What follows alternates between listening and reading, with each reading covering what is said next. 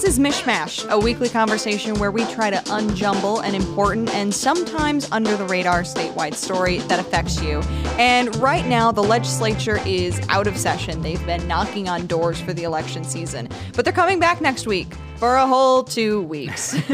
So in the meantime, we thought we would try something a little bit different. So stick with us. Today, we're going to be talking about boring bills. Woohoo! I've been wanting to do this for so long, yes. By the way. Jake, talk about why. Well, the reason is that I think people get sort of a skewed version of what the legislature is like when you're listening to news stories because we're covering the big, controversial, important bills. But as you and I know, Shayna, from covering the legislature, that's not what it looks like usually. There's not always these big, bravado-filled floor speeches. There's not always people yelling at each other and like all the controversy and party line votes.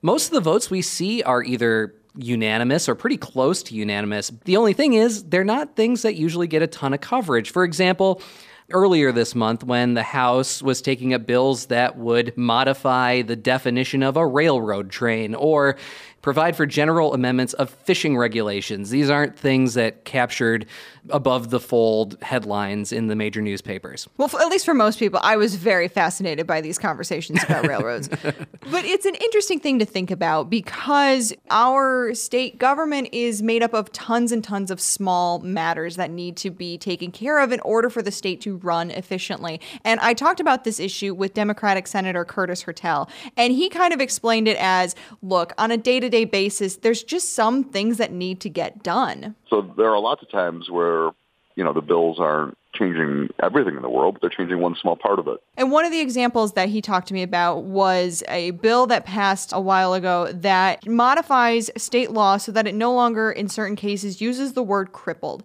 And he's like, a lot of people might be thinking about it like, why are we changing a word? Why is this worth the time? But the disabled community, this means a lot to them that they're not going to be called crippled in state law. So really, when we talk about these small, maybe so-called boring bills, they really matter to individual people. Just because they don't get coverage doesn't mean they're not important. And I think what's interesting, too, is that when we think about all of the controversy, all of the division, I think that begets division in a lot of ways. Voters, people who are not here on a day-to-day basis, get this sense of politics as this really contentious thing, whereas most of the time there are a lot of things that everyone on each side of the aisle agrees on. Now, that's not to say that there aren't big, important controversies and things that matter that we have deep divisions and disagreements about. There's no taking away from that. But it does paint a different picture once you consider that we agree on a lot of the things that need to be done. In fact, a vast majority of the things.